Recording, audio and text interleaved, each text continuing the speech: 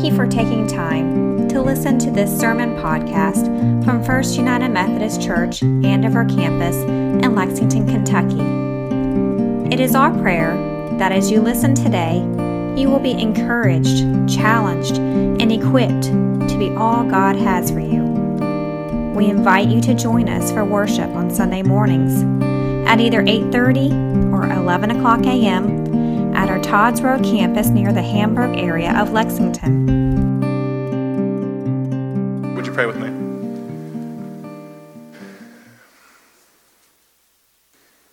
It's the word of God for the people of God. Thanks be to God. And yet, Lord, this passage feels hard to hear. Open our hearts and our minds to hear afresh from you today as you have revealed yourself in the Word and as you reveal yourself through your Spirit to us. We love you and praise you. In Christ's name we pray. Amen.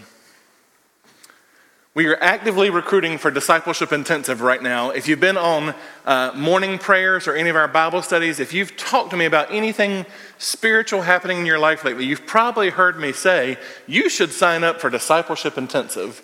This is a multi-year intensive discipleship process where we take you through reflection on what it means to be a disciple, what it means to be one who is called by God. We take a semester to look at the biblical narrative, a semester to talk about theology, what do we actually believe about God, and then a semester to unpack what it means to live out all that in our discipleship.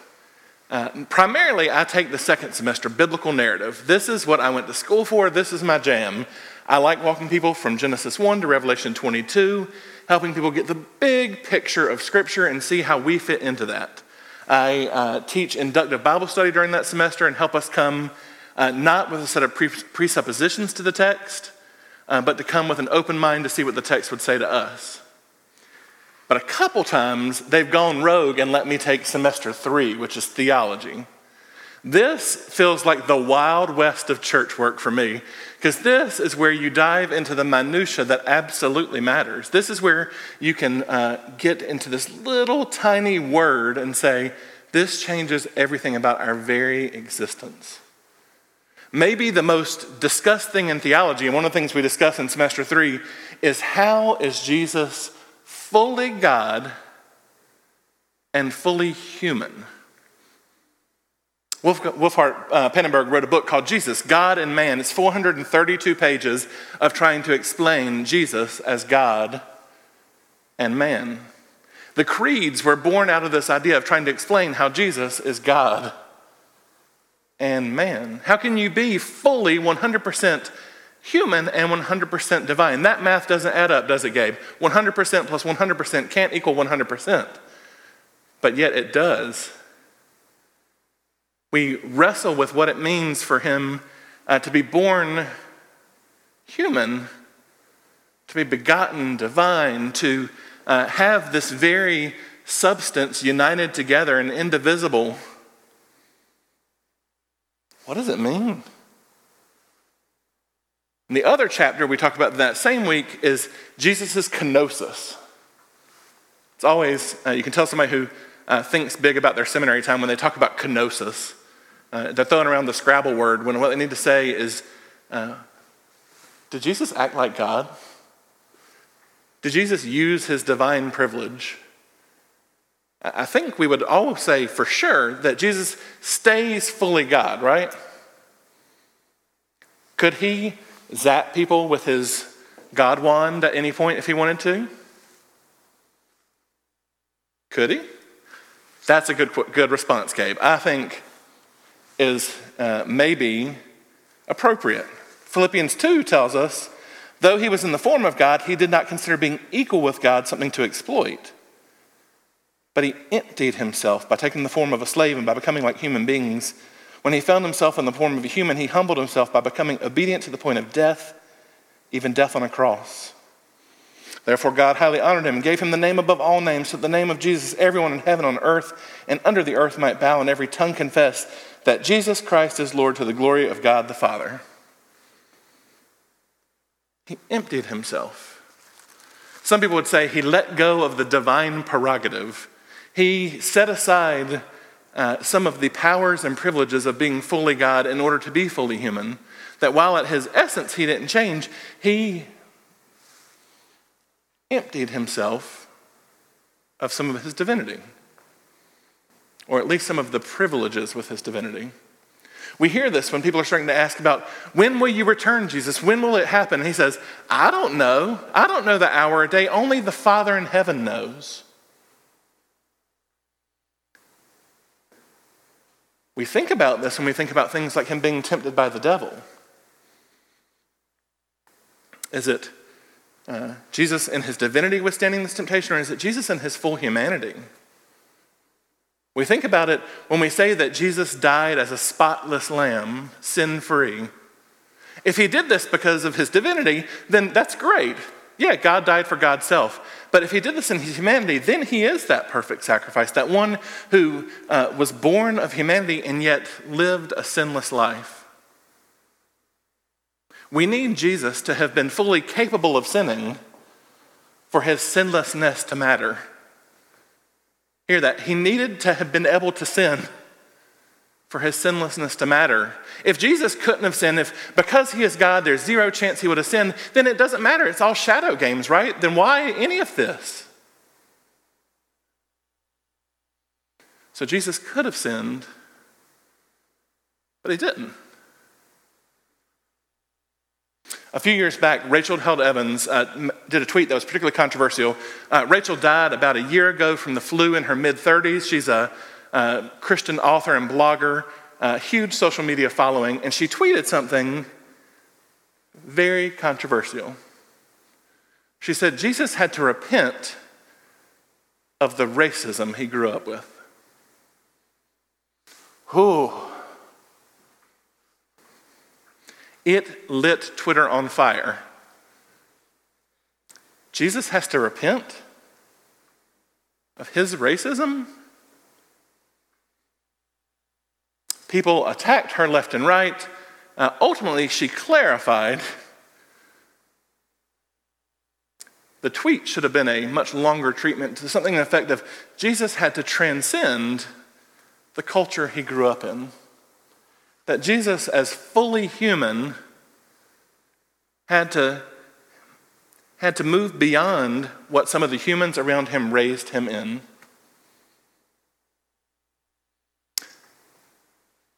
I think she was talking about this passage, this really uncomfortable passage, this passage that it's hard for Carrie to say, the word of God for the people of God, and us all to say, thanks be to God. This passage that when you find out you're preaching it, you think, oh, could we get the minor prophets back? This passage where Janelle has to pick out songs and oh, what do we do with this? This passage that frankly most of us wish wasn't in the Bible. Right? It'd have been, if in the final editing process this had just gotten cut out and kind of brushed aside, it'd make a much easier transition from the middle of 15 to 16. But it's here. This uncomfortable, hard passage that we have to deal with. This passage that seems in many ways to build on this crashing in of Jesus' humanity and his divinity, this reconciling of the mission that God has put on him in this incarnation with his experience as being a mid-30s Jew. It's here, and we have to talk about it. It comes late in chapter 15. I think it's helpful to draw on the broader context of the whole chapter, so hang with me for about 20 verses. The Pharisees and legal experts came to Jesus from Jerusalem. So there in Jerusalem, he's up by Lake Galilee. Galilean Sea of Galilee. They come up to him from Jerusalem, and they said, why do your disciples break the elders' rules handed down to us? They don't ritually purify their hands by washing before they eat. Jesus replied, why do you break the command of God by keeping the rules handed down to you? For God said, honor your father and mother, and the person who speaks against father and mother will certainly be put to death. But you say, if you tell your father and mother, everything I'm expected to contribute to you, I'm giving to God as a gift, then you don't have to honor your father. So you do away with God's law for the sake of the rules that have been handed down to you. Hypocrites! Isaiah really knew what he was talking about when he prophesied about you. This people honors me with their lips, but their hearts are far away from me. Their worship of me is empty, since they teach instructions that are human rules. Jesus called the crowd near and said to them, listen, understand, it's not what goes into your mouth that contaminates a person in God's sight. It's what comes out of the mouth that contaminates the person.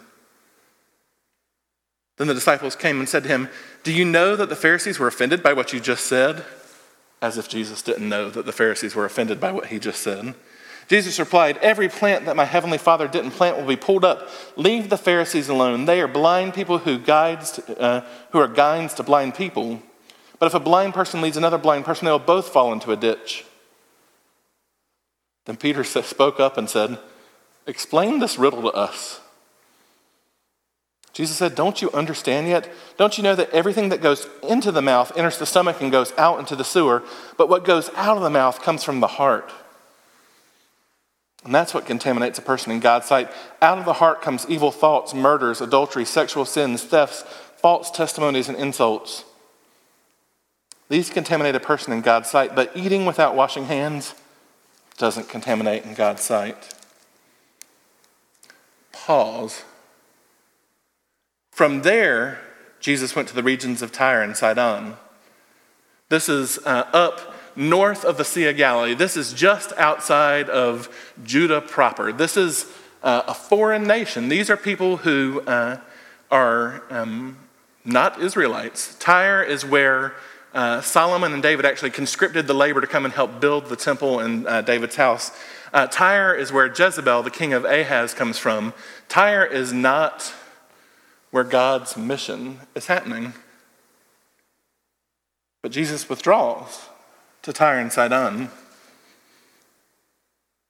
A Canaanite woman from those territories came to him. A Canaanite woman.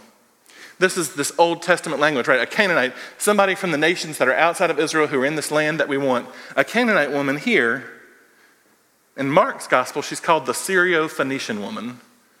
This context would mean something to any of you who've been doing Epic of Eden should hear this as a trigger of, oh, the Syro-Phoenician people, or the people of Aram or Damascus, right to the north of Israel, the people who, together with the northern kingdom, united together and tried to actually send Judah's king out of power. The Syro-Phoenician people were the enemies of Judah. These are the people who ultimately lead to the northern kingdom's fall to Assyria. She is as Gentile gets. This is not a Samaritan woman. This is a Syro-Phoenician woman. This is a woman whose very ethnicity brings back generational pain. Jesus has left Israel. He's left Judah, the place of God's work right now, and gone to Tyre and Sidon. And this Syro-Phoenician Canaanite woman comes from those territories and shouts, "Show me mercy, son of David. My daughter is suffering terribly from demon possession."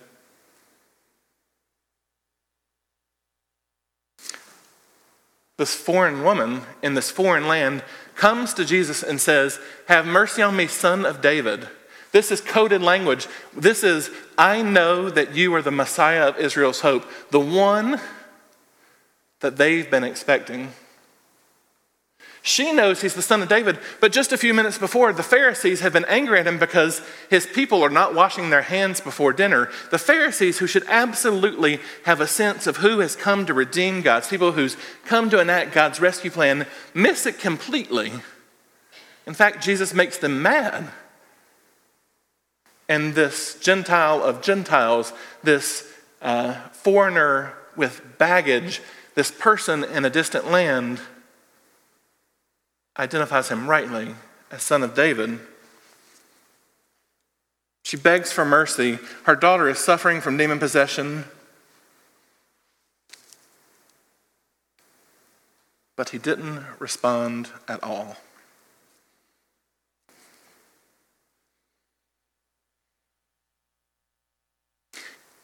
I've been trying all week to use holy imagination and to picture this scene. How fast does this play out? Is this fast paced and immediately she responds again? Or do we sit in this pregnant pause of uncomfortable silence? He didn't respond at all. Then his disciples came and urged him, "Send her away. She keeps shouting after us."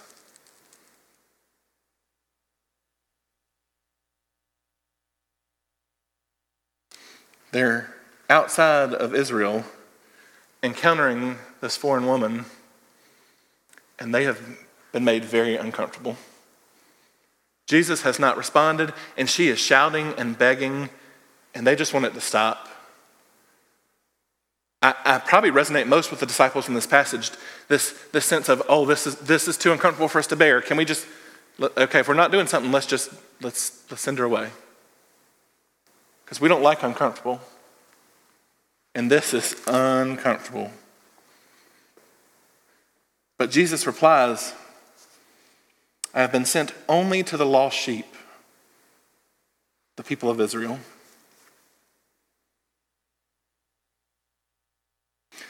If you've read your Gospels, you know this to be the case, that Jesus regularly says his mission is to Israel, and that ultimately the rest of the world will be blessed through Israel, that they will, the message of the kingdom will be broader than Israel later. But for now, he's here for Israel. This is a message that's hard to hear in its general statements, right? I've come for Israel. But when it gets particular, when it gets to this woman who is begging for her daughter to be set free from demon possession, hear the sting. I've only been sent to the lost sheep, the people of Israel. But she knelt before him and said, "Lord, help me." This foreigner of foreigners, this woman with this ethnic baggage that's going to cause these problems in this land that's not Judah, where Jesus is out away from really where he would think he would be, kneels and now calls the Son of David Lord. The Pharisees wanted to do away with him, and this woman who should seemingly have no sense of who he is declares that not only is he Son of David, but he is Lord. Help me. If we've been uncomfortable to this point, we get even more uncomfortable because he replies, "It's not good to take the children's bread and toss it to the dogs." I've read every commentary I own on this passage this week, trying to find a way to tenderize this and make this more palatable and a better metaphor, but it's just hard. It's one of those things that eventually I want to say, like, Jesus, was there a tamer way to say this? The metaphor he uses is take the food from the children and toss it to the dogs. But she says, "Yes, Lord, but even the dogs eat the crumbs that fall off their master's table."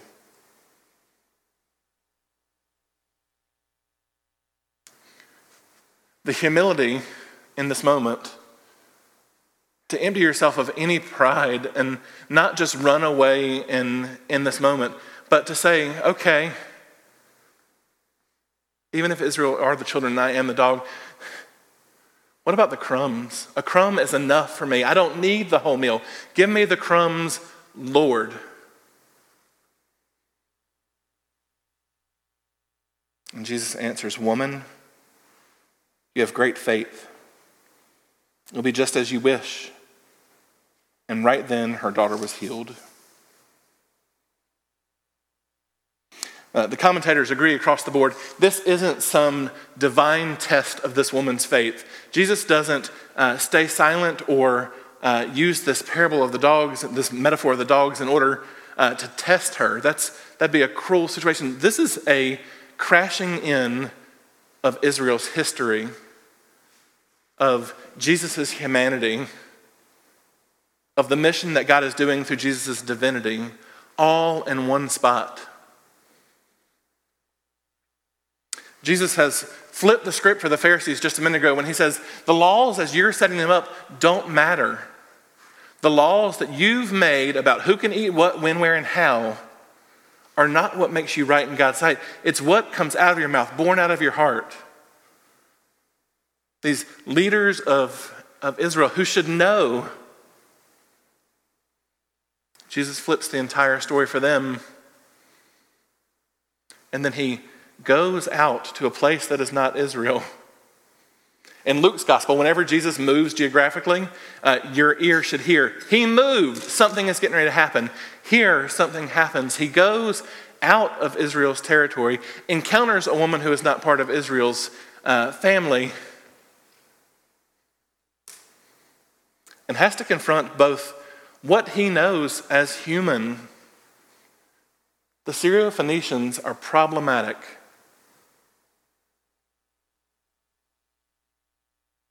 They are not part of us. He has to confront what he knows in his divinity, that God has sent him to Israel. God has sent him to this particular people and time, and yet in this moment, he has to respond. God regularly responds to the actions on the street. Maybe nowhere more clearly than back in the Moses story when Moses is up on Mount Sinai receiving the law and the people begin to build the golden calf, and God is like, look at what they're doing. We should just wipe them out. And Moses says, have mercy on them. Have mercy. And Yahweh says, okay, here's what we'll do. We talked about that passage in Discipleship Intensive, and Todd Nelson said, here we can see God evolving. And I was like, oh, God evolving. That language is stark. Because God's character is always the same. But I think what we could say is that we see God's plan evolving clearly.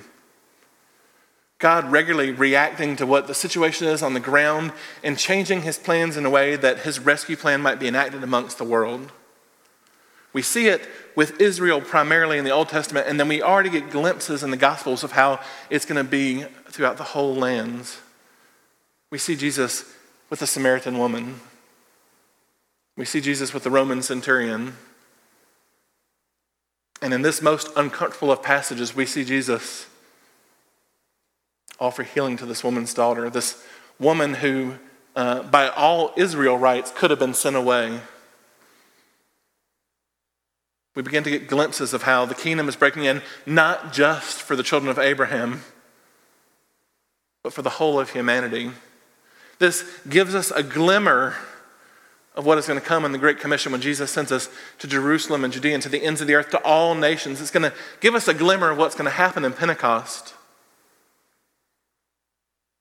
And yet it's rooted right in this geographical, cultural bound, uncomfortable moment.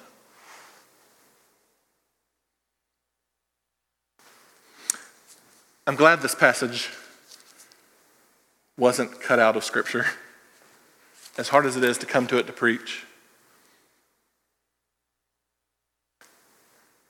I need a God who regularly adapts to us. I need a God who looks at what we have done and regularly figures out how to continue his rescue plan for the whole of the cosmos.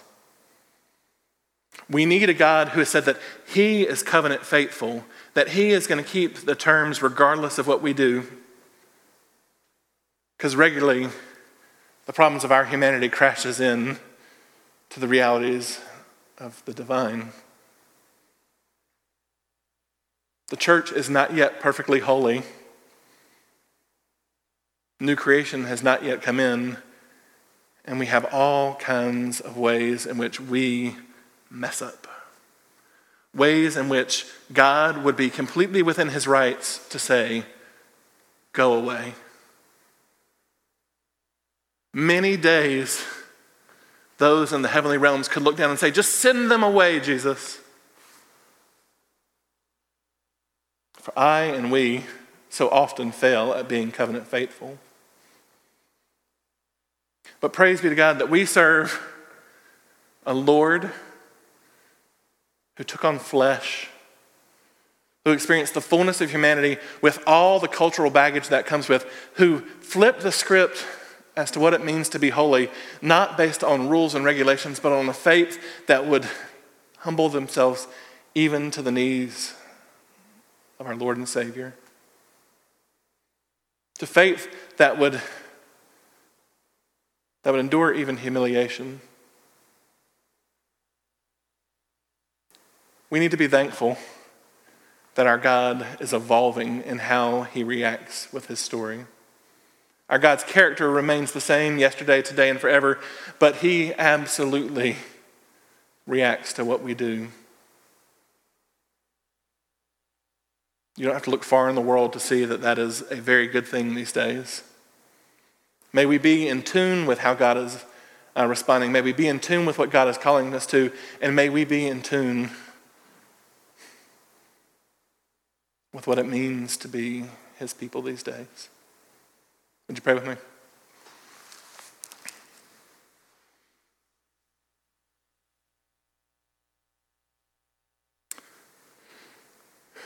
God of holy love, from the moment humanity first sinned, you showed that you were going to stick with us. Instead of ending the human experiment right there, you made clothes for those first people and gave them dignity to their shame. When Israel leaned into idolatry, you listened and you forgave. When Israel worshipped other gods and trampled upon each other, you sent them into exile, but yet you went with them and you preserved them and brought them back. When humanity had in many ways forsaken you, you took on flesh. As a first century Galilean Jew, you emptied yourself of your divine prerogative, lived and taught and showed us what it meant to be God's people.